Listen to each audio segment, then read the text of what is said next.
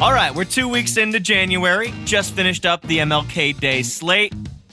Probably the second biggest day of NBA of the season. You have Christmas Day, which everybody always pays attention to, but then Martin Luther King Day, not only just to celebrate a legacy of an amazing man, but with this action of NBA basketball throughout the day from noon all the way down to 10:30 p.m. Just games everywhere. I think there were like 13 games that were on the slate. Pretty good ones, too.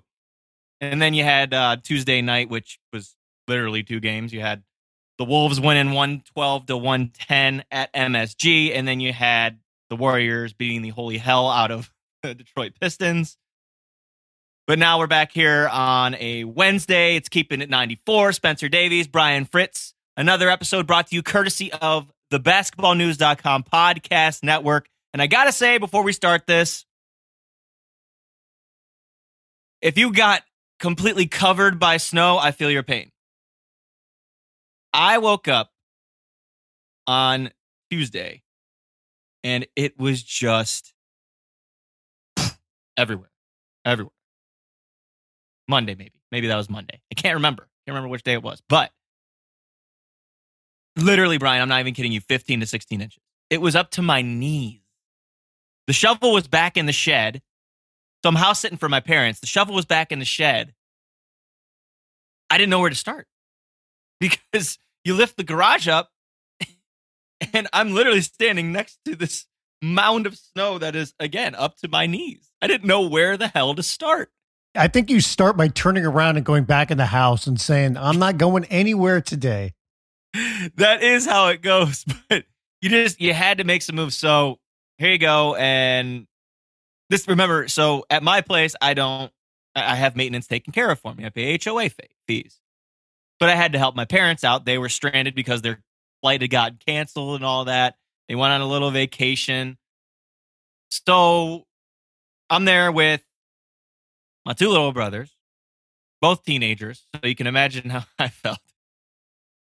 And if they're listening, I love you boys, but a man can only take so much. So I'm stuck in there with 2 teens. One's not doing any work. The other one is helping me in the driveway, thankfully. But I appreciate the neighbors that helped us out. Let us use their snowblower.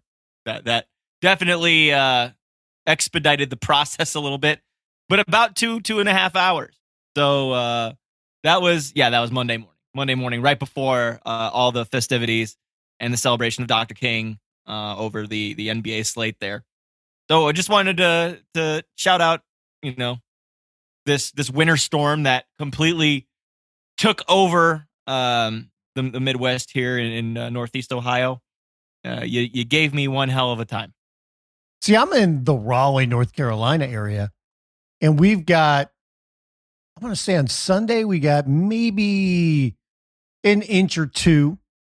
But what we did get was some sleet and some slick roads, especially like on Monday. Like you had to be careful if you're driving out there because there were definitely patches of ice and there were a fair amount of wrecks on the roads, especially on the highways. In fact, near my work for my day job, there was a patch of ice and you could see people slipping and sliding all over the place on that. Luckily, I think there was one pretty big accident there, but everything else wasn't people like hitting each other. It was just hitting this little patch and just kind of fishtailing across it. But that was as bad as we got here. And we're supposed to get some more coming up later on in the week, but nothing like what you're getting. Like we're talking maybe a couple of inches. Now, if you go over to western part of North Carolina, they're getting, like 6, 8, 10 inches, or they did a couple of days ago.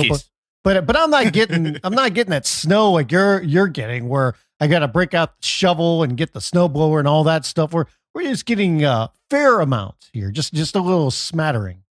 And you go rushing out there to try and get the job done, and you're slipping and sliding all over the place, just walking, not even just talking about cars, just walking. You're just slipping and sliding all over the place. I just started laughing, and it was funny because I've used a snowblower, but I don't really know how to judge which way the snow is going to blow out.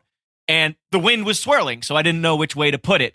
So the first, 2 or 3 trips up and down, half of the driveway, it just blew right back in Nice. back in my face. I've got a great picture if anybody wants to see it. It's actually quite funny because I don't look too amused in the picture, which makes it even funnier. But we're not here to talk about snow. We're here to talk about NBA basketball. And I think Brian wants to get something off of his chest. It's not an off your chest thing. It's something that has to be discussed because it's one of the biggest stories in the NBA right now. It is. So we'll let Brian get to that. We'll also talk about the trades that are brewing, the rumors, I should say. On January 15th, there were about 15 players that became eligible to be traded. These are the players that signed their extensions over the season. And we'll name those and talk about some of the rumors swirling around a few of those names. And obviously there were some injuries that we hate to see. KD going down with his MCL injury with the knee. You had Damian Lillard, who probably won't play at all this year. Draymond Green had a setback. Paul George doesn't sound like he's coming back. But we also had some returns, though. We had CJ McCollum come back. Bam Adebayo's back for the Heat. So, lots of movement going on now. And fewer hardship exception players that are playing now that, we're hopefully on the back end of, the COVID cases and, the protocols and whatnot. It seems like teams are getting healthier and we're starting to, get right back into it. We're still, if you look at the standings, we're still all kinds of bunched up, especially in the East, where 1st and 11th are separated by, I believe, 3.5 games, which is just purely insane. So we'll get into that. But first, we'll give Brian a soliloquy, a little floor to talk about his Lakers. The news came out earlier this week about Frank Vogel supposedly almost being fired after they lost to the Nuggets in dramatic fashion. They responded with a win against the Jazz, but obviously this is just a game-by-game thing as reported by The Athletic. So why don't you dig into that, and then we'll kind of get into the crux of the issue. Yeah, because, right now, and we kind of knew this going into the season, that if anything went wrong with their season, if it wasn't going to go the way that they had hoped, that they already had their fall guys set up, and that being Coach Frank Vogel, who, when Vogel came onto the Lakers, remember, he wasn't their first choice, their second choice, he was their third choice. And he only got a 3-year contract, but he won a championship. And quite honestly, in the second year, last season, he dealt with some major injuries. Obviously, LeBron James had the high ankle sprain that cost him a lot of time. Anthony Davis missed a lot of time. And, they had to just kind of get their way into the playoffs. But when they were getting healthy, and even though LeBron wasn't at full strength, he was back, AD was back, and they were giving the Suns all kinds of trouble. It looked like they were going to beat the Suns in the first round before Anthony Davis got hurt. And this was even after the Lakers, before the, early in the season, had made some roster changes off their championship team. And you look at what they did even then, and I think that's where some of the problems really began, because we all know that Vogel is a defensive-minded coach. And that team he had that first year, they came together, especially in the bubble. People talked about they weren't the greatest shooting team, but they played to Vogel's strengths. It was the defensive-minded team. And when they came back the following season, they made some moves around the edges, but it really affected the team during the year. Like Danny Green got traded for Dennis Schroeder. You understood that when Green was going into the final year of his deal, and they wanted more ball handling, so I get that. But they totally went away from their bigs. They let JaVale McGee leave, they let Dwight Howard leave, and then they went with Marc Gasol and Montrezl Harrell. By the end of the season, none of that was working, and but they still kind of fought their way through it. And you felt like if AD and LeBron were as healthy as they could be, they could still make a run. And who knows what would have happened, if AD had not gotten hurt in the playoffs. But then they come to this season, you're wondering what kind of moves they're going to make. And they decide to make the big move, that being Russell Westbrook. And the problem isn't just the way that Russ has fit with his team. It's what they had to give up. And what they had to give up was the strength of this team, in that they gave up their best perimeter defenders. And you look at the way this season has gone, and there's plenty of excuses between the roster makeup, Guys not playing together because of injuries. With Anthony Davis has missed a lot of time. Players have missed time because of COVID. Taylor Horton Tucker was expected to be a big part of this team, and he missed the first month and a half. Kendrick Nunn was supposed to be a big part of this team. He's still not back, and he's even had a setback. So, I mean, there's all these different things that have gone into it. Then on top of that, you have Russell Westbrook as well, and the way that he is fit or not fit with this team, as many people had expected.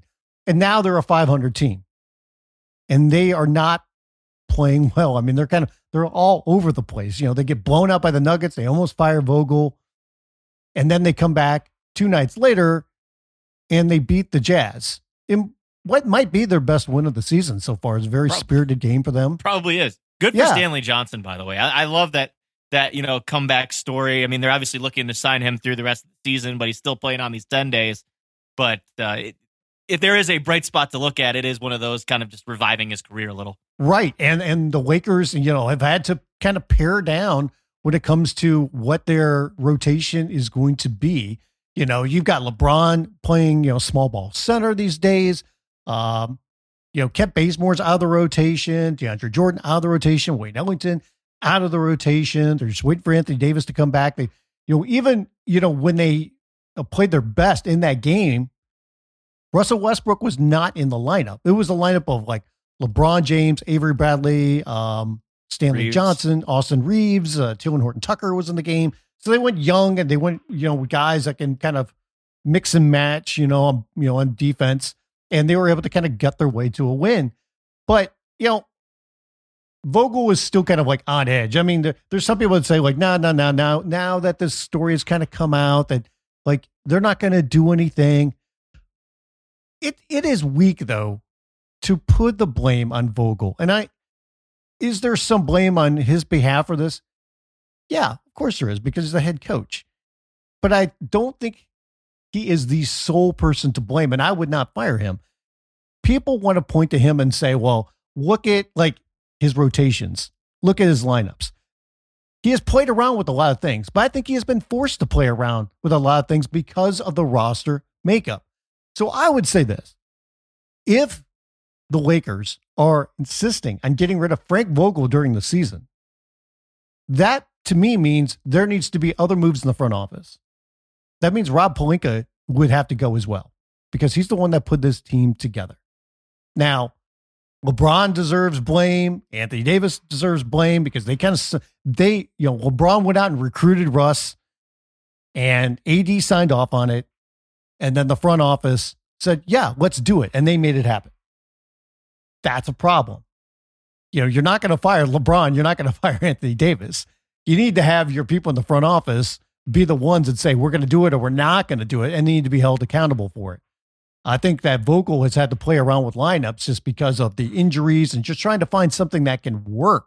And what has worked is going away from having a bigger lineup. But that's something that has worked for them in past years. But now he's having to play away from that.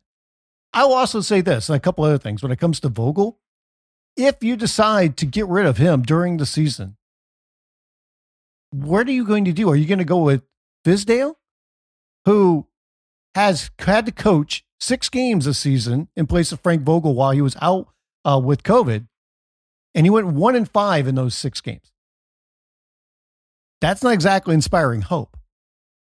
The other thing, when it comes to behind the scenes, is Kurt Rambis's role in all of this, because, the story came out from The Athletic and from the LA Times as well, that like Rambis is sitting in on these meetings now and he's telling them like, oh, you got to go big. You got to go with Dwight Howard and DeAndre Jordan in the lineups and these things. And I'm like, Kurt Rambis. Is this, what year is this? Exactly. I'm like, Kurt happening again? Yes, it is. It is absolutely crazy that Kurt Rambis has this much power within the Lakers organization, and it's because he's tight with Jeannie Buss. Like, Rambis's wife, Linda, is Jeannie Buss's closest confidant.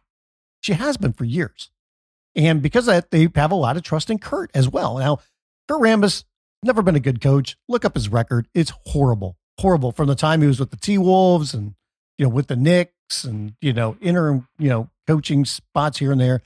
It's horrible.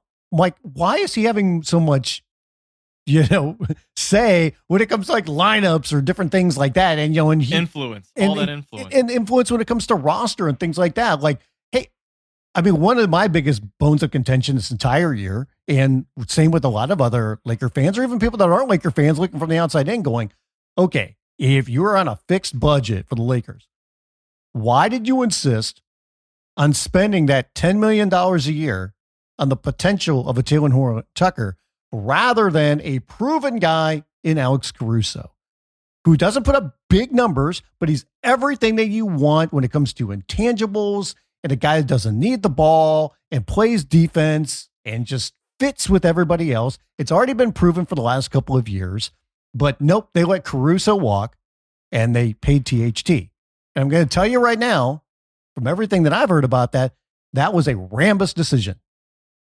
That Kurt Rambis did not value Alex Caruso. He was one of the lead guys that said, nope, I'm not worried about Caruso, which is really laughable for me because anybody that watched, Kurt Rambis in his playing days, that's exactly what Alex Caruso does now.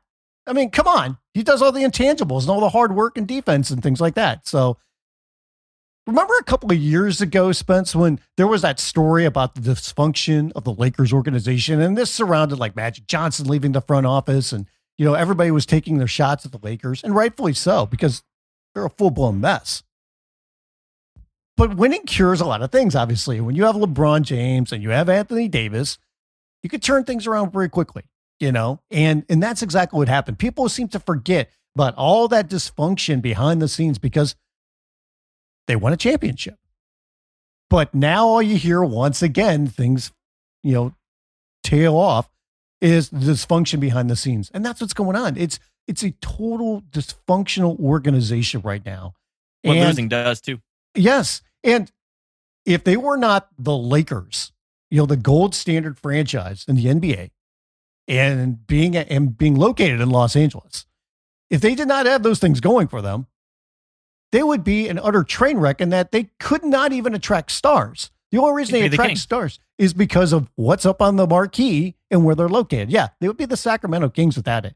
So this is an absolute mess. And Anthony Davis is about to return. There's talk that he could return sometime within the next week. He's been cleared for full contact.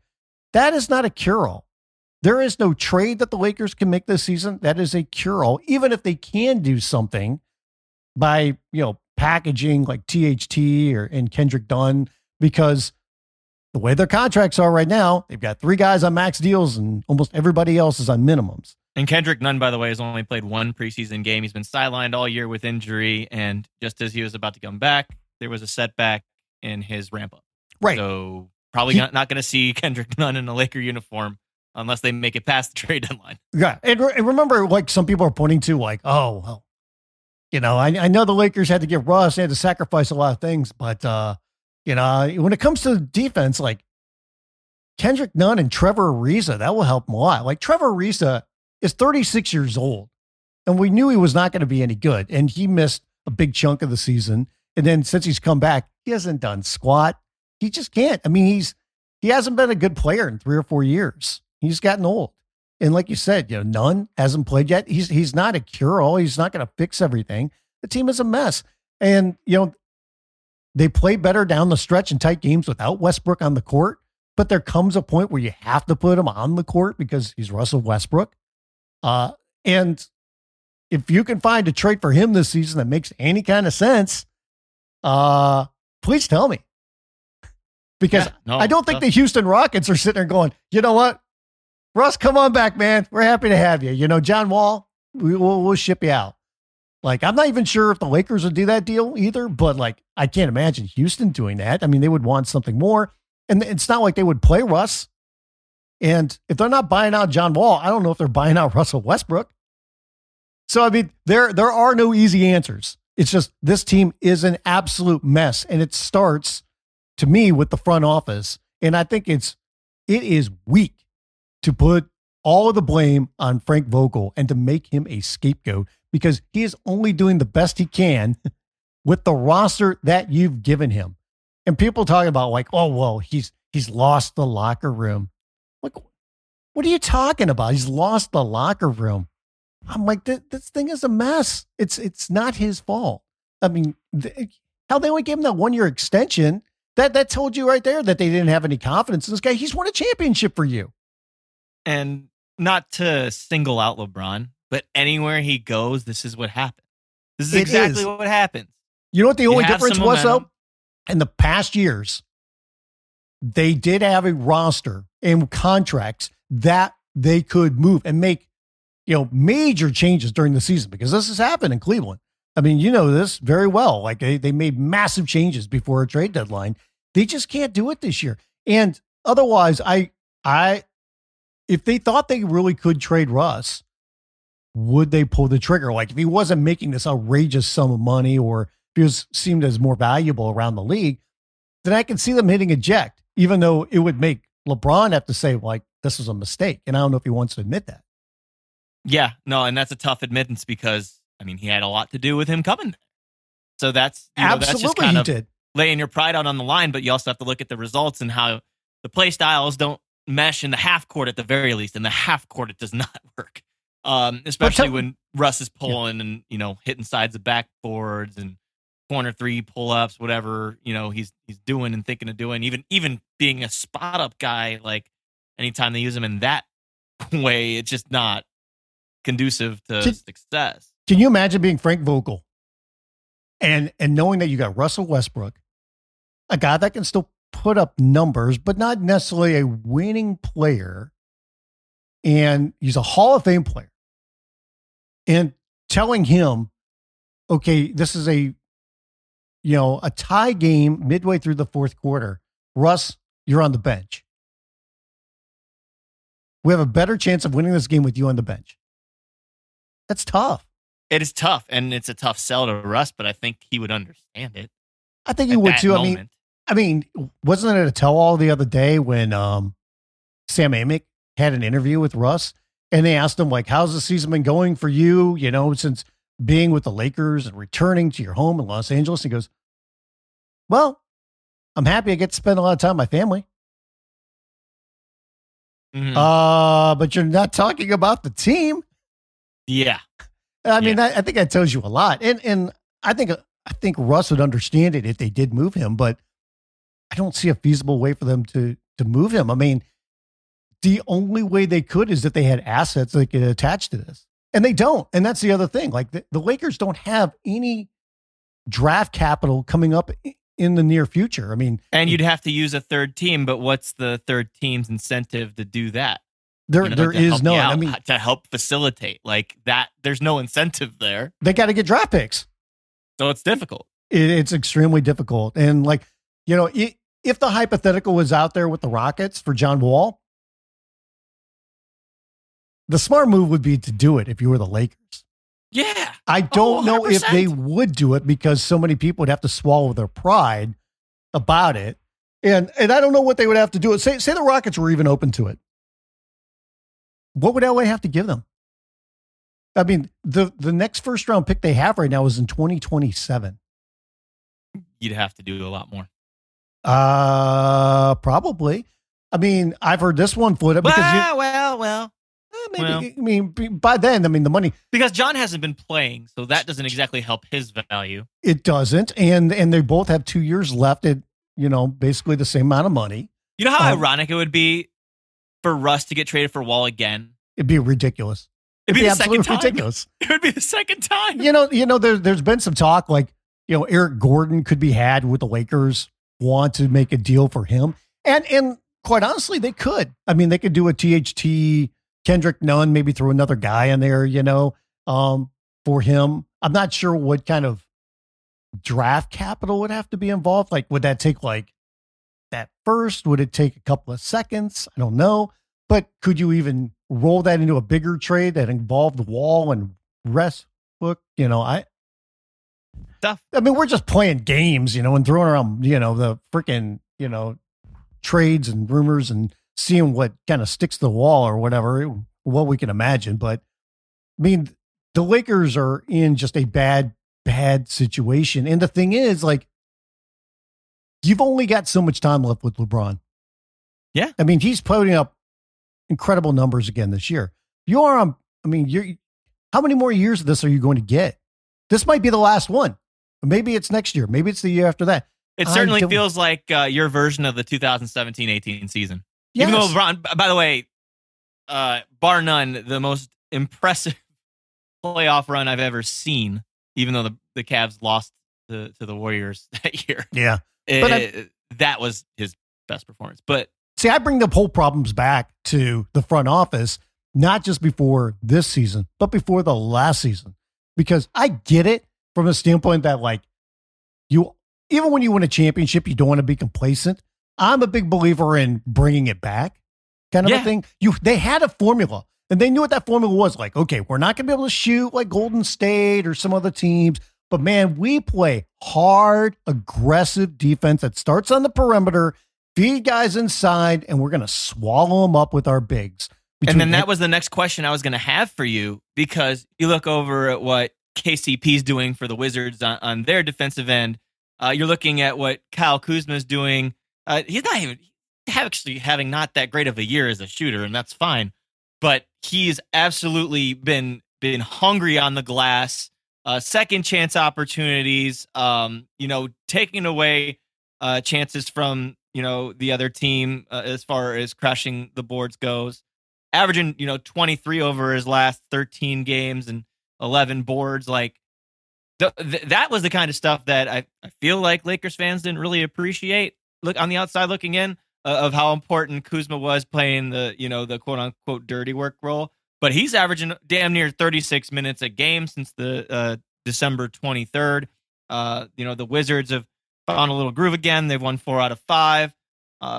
So Kuzma's part of that deal. KCP, who's shooting near 40% since the new year from 3, is part of that deal, and he's been excellent perimeter defender for them. And I know he didn't play much for LA, but even Montrezl Harrell, since he's come back these last 4 games, has looked really solid. So, those are the things you use. Those are the players you use to go acquire Russell Westbrook in the 3-for-1.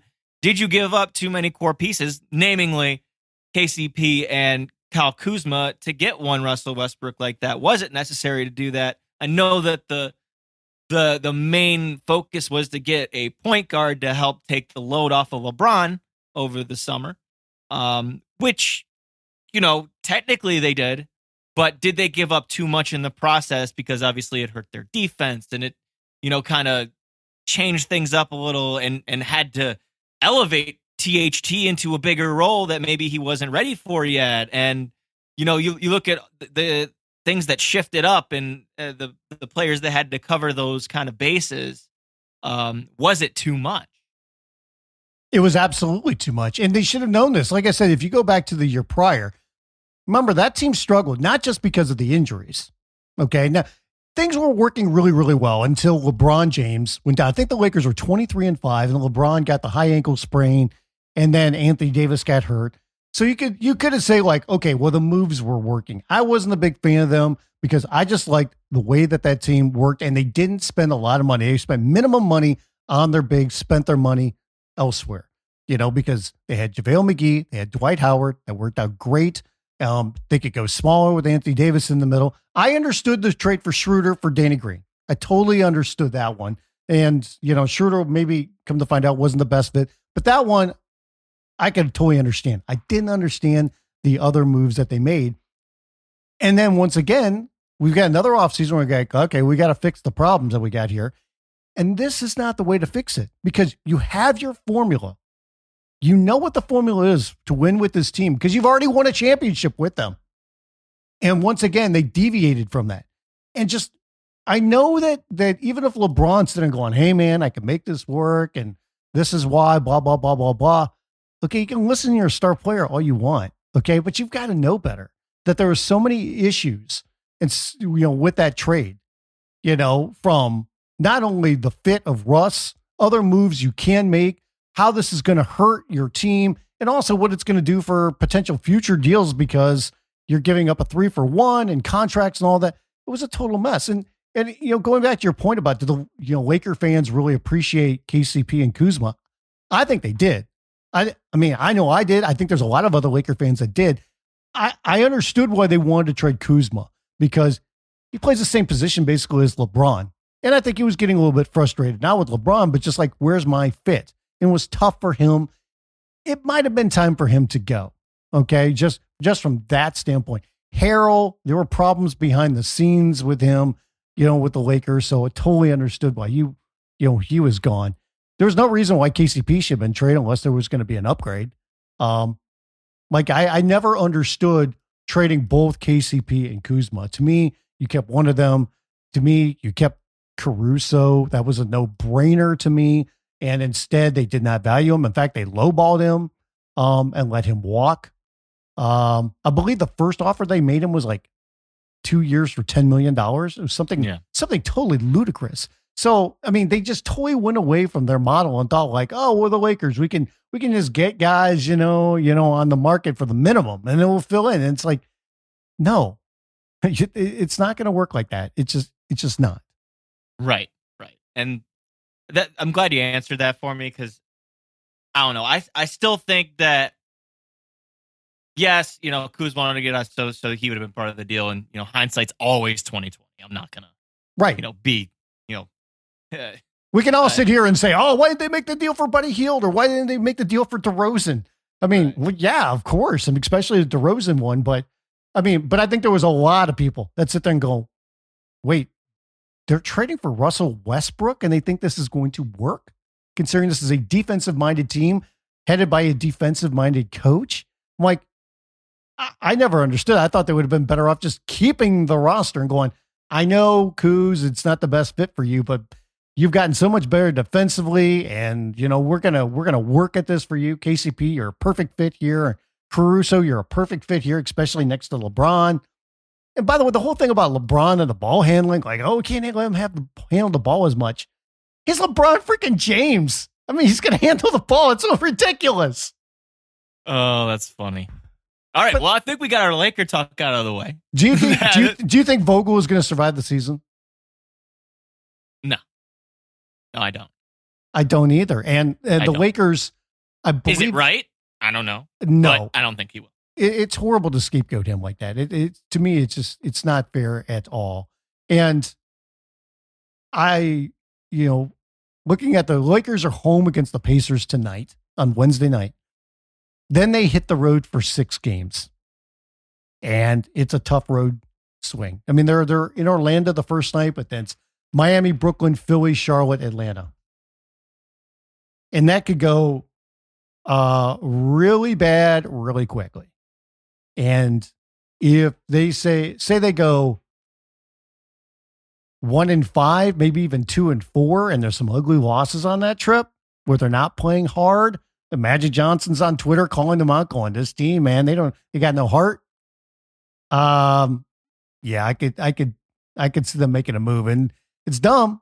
Like I said before, if you're going to make a move, if you're going to trade the coach, have some accountability, and they should change that front office. Kurt Rambis should not have a say in that front office.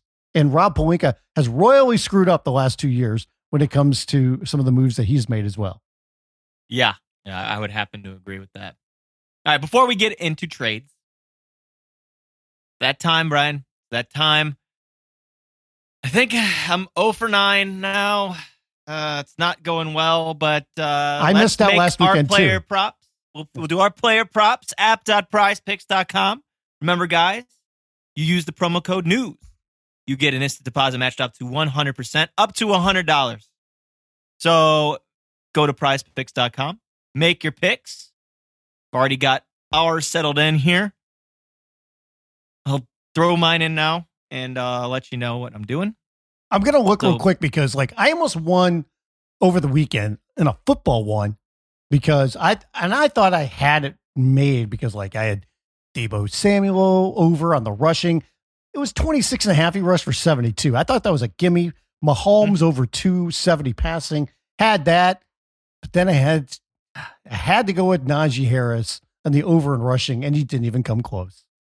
And it's always It's always the third leg, Brian. I know. Well, we'll get this too. So last week we did our basketball picks, right? Yep.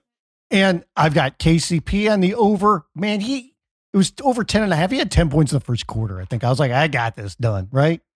Kevon Looney, I had over 5.5 points. Had to sweat that one out a little bit. He got to 6 though. So I was like, I'm cool. The other one was DeRozan, and they were playing the Pistons. And he had like 20 points going into the third quarter. I was like, oh man, maybe I got this already. But then they were up by 30. And they took the foot off, the gas, and they took DeMar out, and like he stalled at 20 points. Actually, I think he had like 16 going into the third quarter, and he just needed 23 and a half, and he only got 20. They took him out.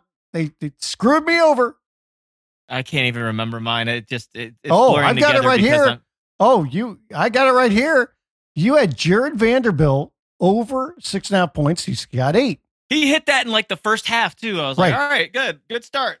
You had Kyle Anderson over 2.5 assists. He got 2. And the other one that you felt really good about was Devontae Graham over 13.5 points. He only got 11. Those little numbers, those will always get you. Those little numbers, those tiny little things. Okay. So this week, we're gonna get a W this week. By the way, right now too, we noticed something with our friends at Prize Picks. So not only can you do the categories for points, rebounds, assists, steals, blocks, with 3-pointers made, free throws made, they're combining stuff now. So you can do a combo: points, rebounds, assists, combo blocks, and steals. See, this is exactly what I needed. This is what I needed. A little kind of a new setting here. So that's what I'm going to go with for one of them. I think I went with 2 of them, actually. You did. That. So here are your picks. You have Lauri Markkanen over 12.5 points against revenge game at the United Center. I must say that one is my pick because Lowry's actually been heating up a little bit from distance. Feel like everyone's going to be on Darius Garland because he's the reigning defending Eastern Conference Player of the Week. I actually do think that Jared Allen's going to have a big game too, but I like Lauri Markkanen in this spot. He knows the floor. He knows those rims, and he's been shooting the ball a little bit better lately, a little lower usage, but he's been on the floor defensively well, knocking down about 45% of his threes over his last 5 games, averaging 14 points, right around that mark. So that's why I'm picking the finisher in Chicago. You have Bam Adebayo over 28.5 combined points, rebounds, and assists. Yes. And who are they playing? I think that was why I picked Portland. That. They're playing Portland. Portland gets up and down the floor. Obviously, they are not great at scoring the ball or defending at this moment. So that's me on Bam there. And I think, having a more size against that team, obviously they have Jusuf Nurkic, but I like Bam there, and it's, second game back. I think combined he had 25 or 26 points, rebounds, assists in his return after missing all that time. So I like him to ride the wave here. And, no Larry Nance Jr. for the Blazers on Wednesday night as well. So that's another big thing for me because Larry's a hustler. They don't have the hustler out there. I think Bam can definitely get a lot of rebounds at the very least. And then your third pick, 00, Onyeka Okongwu of the Hawks. You have over 2.5 blocks and steals. I think that's a gimme just on the blocks, man. He's been playing really well as of late. Nekias Duncan did an excellent breakdown of Mr. Okongwu after the Hawks' improbable win over the Bucks. They ended up coming back from double digits down to beat Milwaukee. And a big part of that was Onyeka Okongwu's minutes. He did an excellent job against Giannis, really using his length. He hasn't had all that much playing time at the beginning of the season, but here it's been ramping up a little bit. And he got a second career best 36 minutes. He's played 37 at the Clippers earlier this season, but that was pretty much garbage time minutes. Yeah. Against Milwaukee, they were legitimate minutes. Ended up with 12 points, 7 boards, and he had 3 blocks and a steal. So it seems this guy's getting a steal and a block every game. So why can't he get multiple in one of those categories? So that's why I go with 00 in this situation tonight. So I went a little simpler. and I stuck with just all points. Okay, so I have Jimmy Butler over 19.5. The news is out that Tyler Hero not playing as he entered safety and protocols, plus Kyle Lowry is out of this game for personal reasons. We like Jimmy and Bam tonight, folks. Yep. We like Jimmy and Bam tonight. Yeah. And by the way, I made that pick before I knew Lowry was out. I knew about Hero, but I didn't know now about watch Lowry. Max Strus go strap for 30. Oh, oh man. So I have Gordon Hayward over 15.5 against the Celtics. A little revenge game there. And he's been scoring a little bit over that. And I have Darius Garland over 18.5 points against the Bulls tonight. How funny. And he's been scoring a little bit more now. He's been in the 20s the last couple of games. So I like DG. His point totals, I'll say his point totals definitely go up when they're closer games because he has the ball in his hands down the stretch. Right. He is absolutely their leader in all of that, pulling up and setting guys up. But he has been taking more field goals, but that is because a lot of these games have been closer, and he's been required to make the big time shots. Whereas in some of those blowouts, he might not have as great of numbers because he's not needed as much in those situations. But he's really finding a stride. And what a trip again for Cleveland, by the way. 4 out of 5 on the West Coast trip. What I tell you, they go 3-2 or 4-1 on that trip a few weeks ago before they left for it. And against the West, they have just obliterated the Western Conference this year. Which is, somewhat surprising to me, 12-9 against the West for a team, where we thought they would be this season. I wouldn't see it coming. So that, I think, big time. The Junkyard Dogs, as I've written in the past, 15-9 on the road, by the way. They're really on a solid roll right now, and it's been fun to watch. So, DG, good pick for you. We'll see if this game's close tonight, because we obviously know about the Bulls' injuries. Zach LaVine goes down, unfortunately, with a knee injury in that big game against the Warriors last week. And I think they are also missing another key piece. Lonzo Ball. Yeah, they're missing Lonzo Ball as well. Yeah. We'll see if that one's close or not. But big game in the Central Division, by the way. 1.5 games separates Cleveland and Chicago, who is at the top of the East and at the top of the Central Division. So this could be a big one right away. So we'll see at 8 o'clock Eastern time on Wednesday evening. You mentioned some of the injuries that have gone on, and it's a little crazy right now with big name injuries, and there's a lot of question marks about when guys are going to come back. So like Damian Lillard, you mentioned surgery for the abdominal injury. He's going to be out at least 6 to 8 weeks, but there's a lot of rumors that he might not be back this season. And with the Blazers struggling, I don't think they're in a hurry to bring him back. Paul George has been dealing with an elbow injury for the past month, and he just came out and said they're going to wait a few more weeks before they update his status.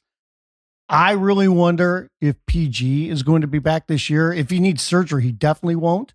And by the way, if he has surgery, it basically would be like Tommy John surgery, which you see a lot of pitchers in baseball get. Miles Turner now has got a left foot injury, and it's going to be a couple of weeks before he's going to be reevaluated. And there's even talk that he will not return before the trade deadline. So that really affects his potential value. And if he gets moved, Draymond Green, he's got a little bit of a scary injury, I think, because he's got this calf injury, but it has to deal with a disc in his back. So he's going to be out a few more weeks. You have to see if that's something that lingers. And then obviously Kevin Durant's going to be out for a month and a half. He's got a strained MCL. So there's a lot of things that are up in the air with some pretty big name guys right now. There are. And it's unfortunate. You hate to see this, especially because, you just get through that period where COVID's affecting all the teams and you're missing them. But those are temporary things. Now you actually start to see the injuries, and some of them lingering, some of them for, a few weeks, some of them for a few months. You don't want to see that, especially, we're halfway through now. We're about halfway through the season. We're only a couple weeks away from it being February. Before we know it, the trade deadline will be here, and then before we know it, All-Star will be here. So you don't like seeing that, but hopefully these are guys that can, get a little healthier in time for, their stretch runs. Obviously, most of these players are on playoff teams, so you want to see them at full strength. there's a couple of things that are like hidden in there too, from a standpoint that like if Paul George cannot come back, I don't think we're going to see Kawhi Leonard. And I know, I think the Clippers would punt it. I think the Clippers would punt it. They'd give time to Brandon Boston Jr. They'd give time to Amir Coffey, which they should, by the way, because those kids are really, showing some really solid play since they've been giving those bigger roles. Ty's an excellent coach. He knows how to develop players. And the Clippers are not tanking because their pick is owed to the Thunder. Yeah, exactly. Yeah, you don't want to. They're not going to be going. They're not going to be tanking. The Blazers. I'm not exactly sure what's going to happen there from the standpoint like, now you get CJ back, but Lillard's going to be out for a while. Like, I think they're going to be active when it comes to possibly trading somebody, whether it's Nurkic or somebody else around the fringes. It could be like Larry Nance Jr., Robert Covington, who always gets brought up in trade rumors. But maybe CJ's talked about a little bit more when it comes to him. So, with Lillard's injury, I wonder if that affects how aggressive they're going to be. And same thing when it comes to Miles Turner, like what's his value now? Because, he had a foot injury last year, got a foot injury this year. He's not going to be back probably before the trade deadline comes. So like, what's his value? Like, what would the Pacers be willing to give up on him for? And our friend Michael Scott over at Hoops Hype actually reported that the Pacers are looking for either 2 first-round picks or a first-round pick and a promising young player for Miles Turner. So, and there's a lot of suitors out there. And Alex Kennedy on basketballnews.com listed him. There's a ton of teams in this title. It's funny. I was laughing seeing how many teams were in the title. But, the Mavs are one of those teams. The Celtics are one of those teams. There's a ton of interest around for a player who's really good. Blazers, Wolves, Knicks. Do the Mavericks make Lakers, a lot of sense? The Hornets. See, to me, the Mavericks didn't make much sense when it came to Miles Turner, unless they got rid of Porzingis. Yeah, right. But when it comes to it seems like everybody wants to say, well, the Lakers will get him. Like, they'll package THT and none. Like, okay, what's THT's value around the league? Yeah. I don't know. There might be some teams that still like, you get him out of there. And, I think he's still got a lot of potential and he's still super young. There's going to be other teams that go, I've seen enough. Like, right. I'm not putting a big value on him. Mm-hmm. I would agree. I don't think he has much value. So anybody thinking like, the Lakers, they're going to make a big move. They're going to go out, they're going to get a Miles Turner or Jeremy Grant. Like, keep dreaming there, suckers. Jeremy Grant, that's going to be an interesting one because, according to a report, I believe it was also an athletic reporter. It might have been the Detroit Free Press. I can't remember. But apparently Jeremy Grant is desiring to go to a team where he's going to be a first option or a featured option. And I'm looking around the league at teams that would go after Jeremy Grant. That ain't going to happen. He's going to be a guy to push a team over the edge. Yeah. But you ain't going to be, 30% usage guy like you are in Detroit. He was such a good fit with the Nuggets. And he fit that role, and he decided to leave because he wanted to be a first option. And that's why he went to the Pistons. And he made money. And, good on him because he played really well last year. And he was playing okay this year. But the thing is, the Pistons, that was a gap year because they went out now and they have Cade Cunningham. And you see Cade Cunningham starting to come around as a rookie, and he's really starting to have the ball in his hands and making plays, playing defense and all that. And now Jeremy Grant's kind of been, I don't want to say relegated because he's been on the sidelines. He's been hurt for, a month or so, and he hasn't been playing. But wherever he goes, he's going to have to sacrifice. That's going to be the major thing, I think, with Jeremy Grant. I think Grant, we talked to realize, but he's going to have to.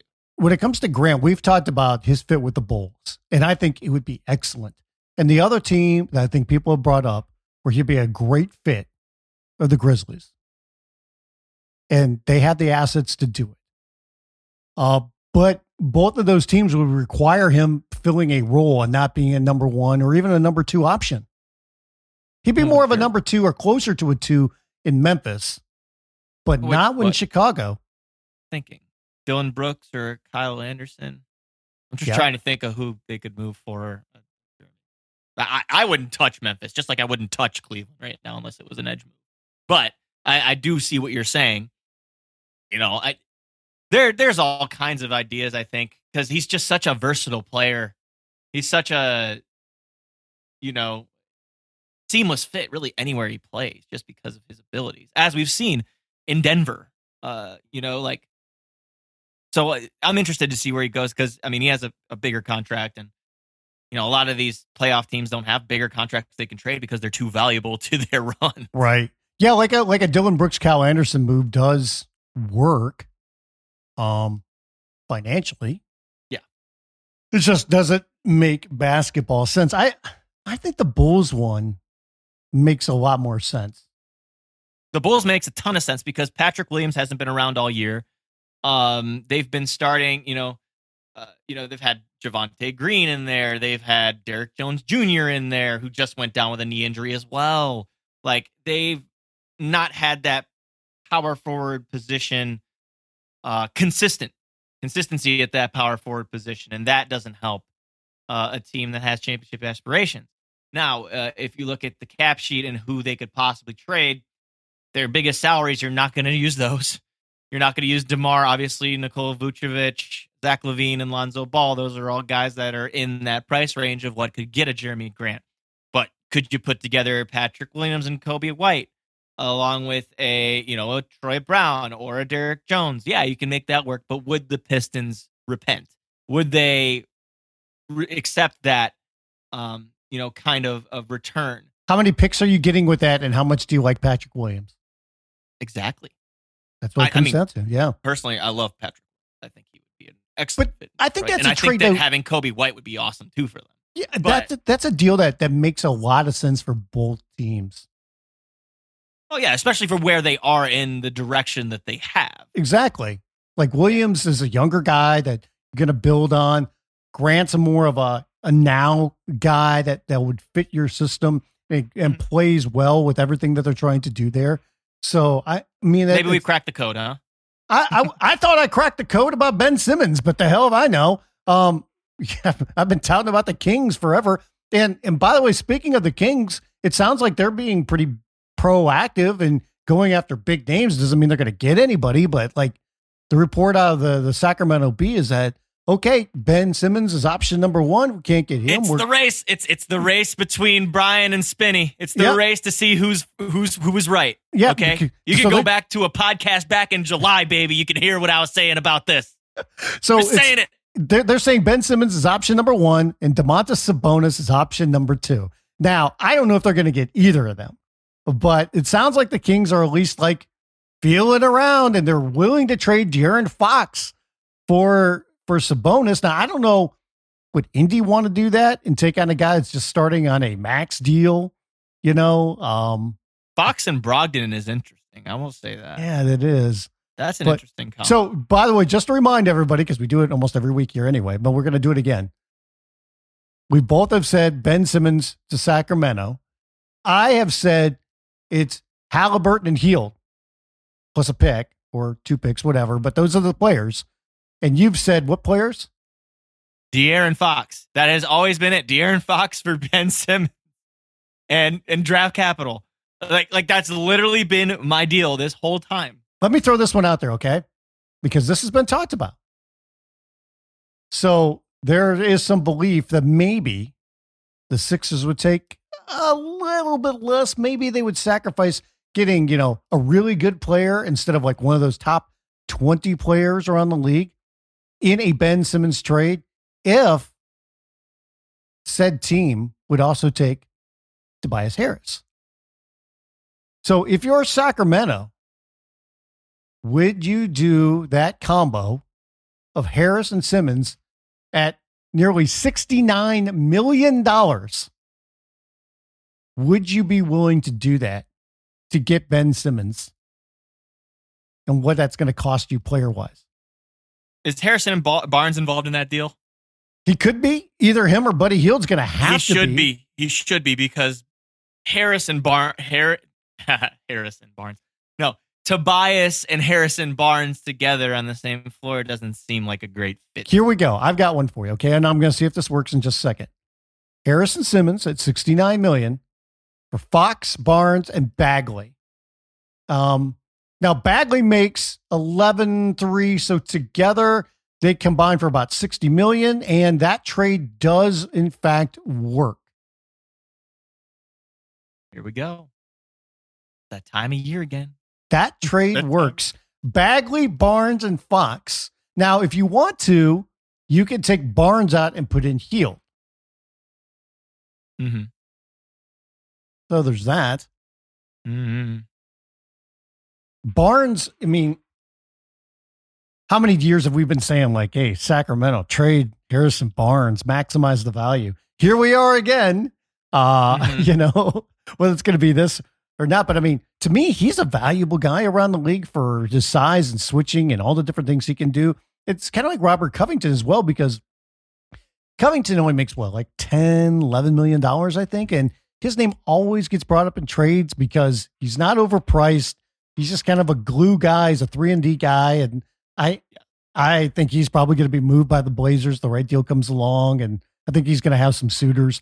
I don't know if they're going to get a first-round pick for him, but they should at least get a couple of seconds. But they should get a first-round pick, considering they gave up 2 first-round picks to get him. Who's this? The Blazers getting Covington. Oh, Covington. Oh, yeah. Good call. Sorry, I didn't know if you said him or Larry, because I was looking at the sheet. Well, Larry is somebody I think if you did a second-round pick, I think you could get him. And I still like Larry. I've been so disappointed because I think, like so many other people, we thought this is going to be a really good fit, and it has not been for whatever reason. So part of that being playing time, that always helps. It hasn't been a great. You know what's funny is even as bad as the Blazers have been, they're still in this picture because the West is actually the quote unquote down conference this year. Hey, remember before the season, I stupidly said the Sacramento Kings would get into the play-in tournament. Look at Minnie, Brian. Look at Minnie. And I'm just saying that, like, the Blazers with their injury problems, the Clippers with their injury problems. I'm not Look at the young Wolves. Look at the young Wolves, baby. The Wolves are 7 and they're climbing out. Like the Nuggets, I mean, are in striking distance, and you know, and the Mavericks are playing better, so I don't think they have to worry about sliding anymore. But yeah, the T-Wolves, I can see them getting as high as 6. Yes, they could. They really could. It's all over the place, guys. Like, I implore you to open up your phones and look at the NBA standings for each conference and tell me that there's any separation whatsoever, just by record. Like, it's impossible. It's impossible. There is between the Orlando Magic and a competent basketball team. What? Oh, that's not nice. I know. And I lived in Orlando for a long time. How about the Wagners? Okay, look at Franz and Mo. They're doing work together. And I like Cole Anthony too. I like him. I think Cole's great. Everybody wrote him off, you know, like, he's going to be Jalen Suggs is back. You know, good on him. I'm glad to see him back and healthy. You know what? I want to see him next year. I want to see the development in the offseason and put on some more strength and let hopefully get a little bit more confidence back. But yeah. No, it's almost a little reminiscent, you know, like Darius Garland's rookie season was horrific. Mm-hmm. Like, so, you know, like that's the great part about player development that I love, is just seeing the natural growth and maturing process. Very fun to watch. Yeah. By the way, watch the Rockets and let's see what they're going to do, because they've got some assets. You know, Christian Wood, I think, is somebody that, even though they had the little argumentative problem not too long ago, could be a value. And then Eric Gordon, who's having one of his better years now. And I think he's 32 years old, but he's playing well defensively. He's 32, but he's with healthy. All those injuries, I feel like he's 36. Like, maybe at the same time, though, he is playing great basketball. He's hitting 40% of his threes. Yeah, I'm not gonna, poo-poo on that. I just will say that contract is, pretty hefty. Even though the third season, he's on a deal right now, but 2023-24 is not guaranteed. So doesn't he fit with the Lakers being the old man team? Come on, add another old guy. He does. He actually does. I'm not saying it's going to make him any better. It just seems like it's a fit. Mm-hmm. True. What are the Celtics going to do? The Celtics are part. I mean, how did we not break down this three-way deal that just happened with the Spurs and the Celtics and the Bucks? Mm-hmm. You didn't want to spend a half hour breaking that trade down? Not so much. Not so much. Quick little tip. Oh, excuse me. It wasn't the Bucks. It was the Nuggets. Excuse me. I was going to say. Your team's mixed up. I am. I was so excited about it. I got ahead of myself. Quick little tidbits. Just quick little tidbits. Charlotte playing hella good basketball right now. Shout out to Terry Rozier. I'm going to look this up right now as I'm talking because I don't know the exact numbers. But all I know is that dude has been scary again. He is looking like Scary Terry from last year again. Finally picking it up. He looks tremendous, man. He's scoring like crazy. Over his last 10 games, averaging 23, shooting 44% from deep on nearly 10 threes a game. 5 boards, 4 assists, and over a steal a game. So shout out to Scary Terry finding his footing once again. And the Hornets, they've kind of been up and down, just because obviously the defense isn't great, but they're hanging in there, 24 and 20, looking pretty solid, and have been playing better basketball of late. They've won 7 of the last 10. Yeah, they're looking better. And again, I just wanted to shout out Scary Terry. Great dude, great basketball player, really looking spry again. He was dealing with those injuries and stuff, so it's good to see that again. You mentioned Dallas. Dallas, they're in a little bit of a climb themselves. It's because of their defense. And, resident basketballnews.com film breakdown specialist Nekias Duncan just did an article on that this morning about their defense and how it's elite, despite them not having an anchor.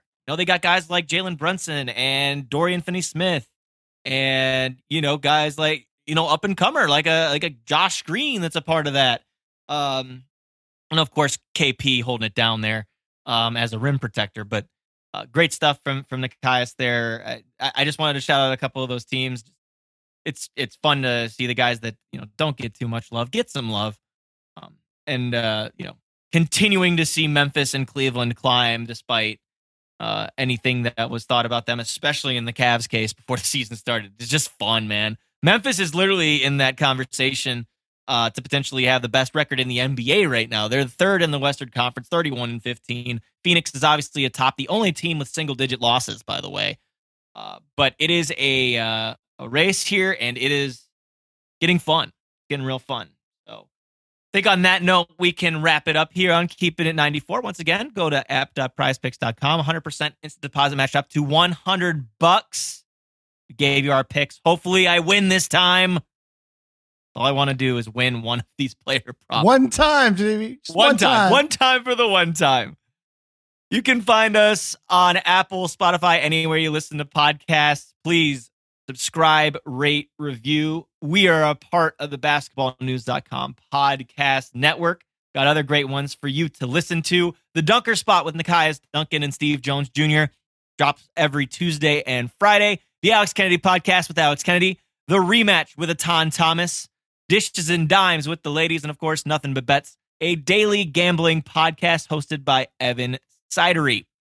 Once again, please subscribe, rate, review. Leave us a good note, please. Even if you don't mean it. It'll just make us look good. And we're just trying to grow this thing a little bit. I see you shaking your head. Just a little. We want artificial. We want artificial. We don't want natural. I'm kidding. If we suck, even just rate us or something like that. I don't care. But anyways, you can find me on Twitter at Spin Davies. You can find him on Twitter at Brian Fritz. Find me on Instagram also at Spin Davies. You can find him on Instagram at It's Brian Fritz. Follow us, leave comments there. We want to interact with you. We want to grow this thing. We're going to market it better in the year 2020-22. We're going to get this thing going. And last note, too, it's January in Berea, and the Cleveland Browns are already off to a terrible start. But NFL playoffs, guys, enjoy that. And, yeah, we'll talk to you on the next episode, and hope you have a good day. Stay warm, stay healthy, and we'll see you.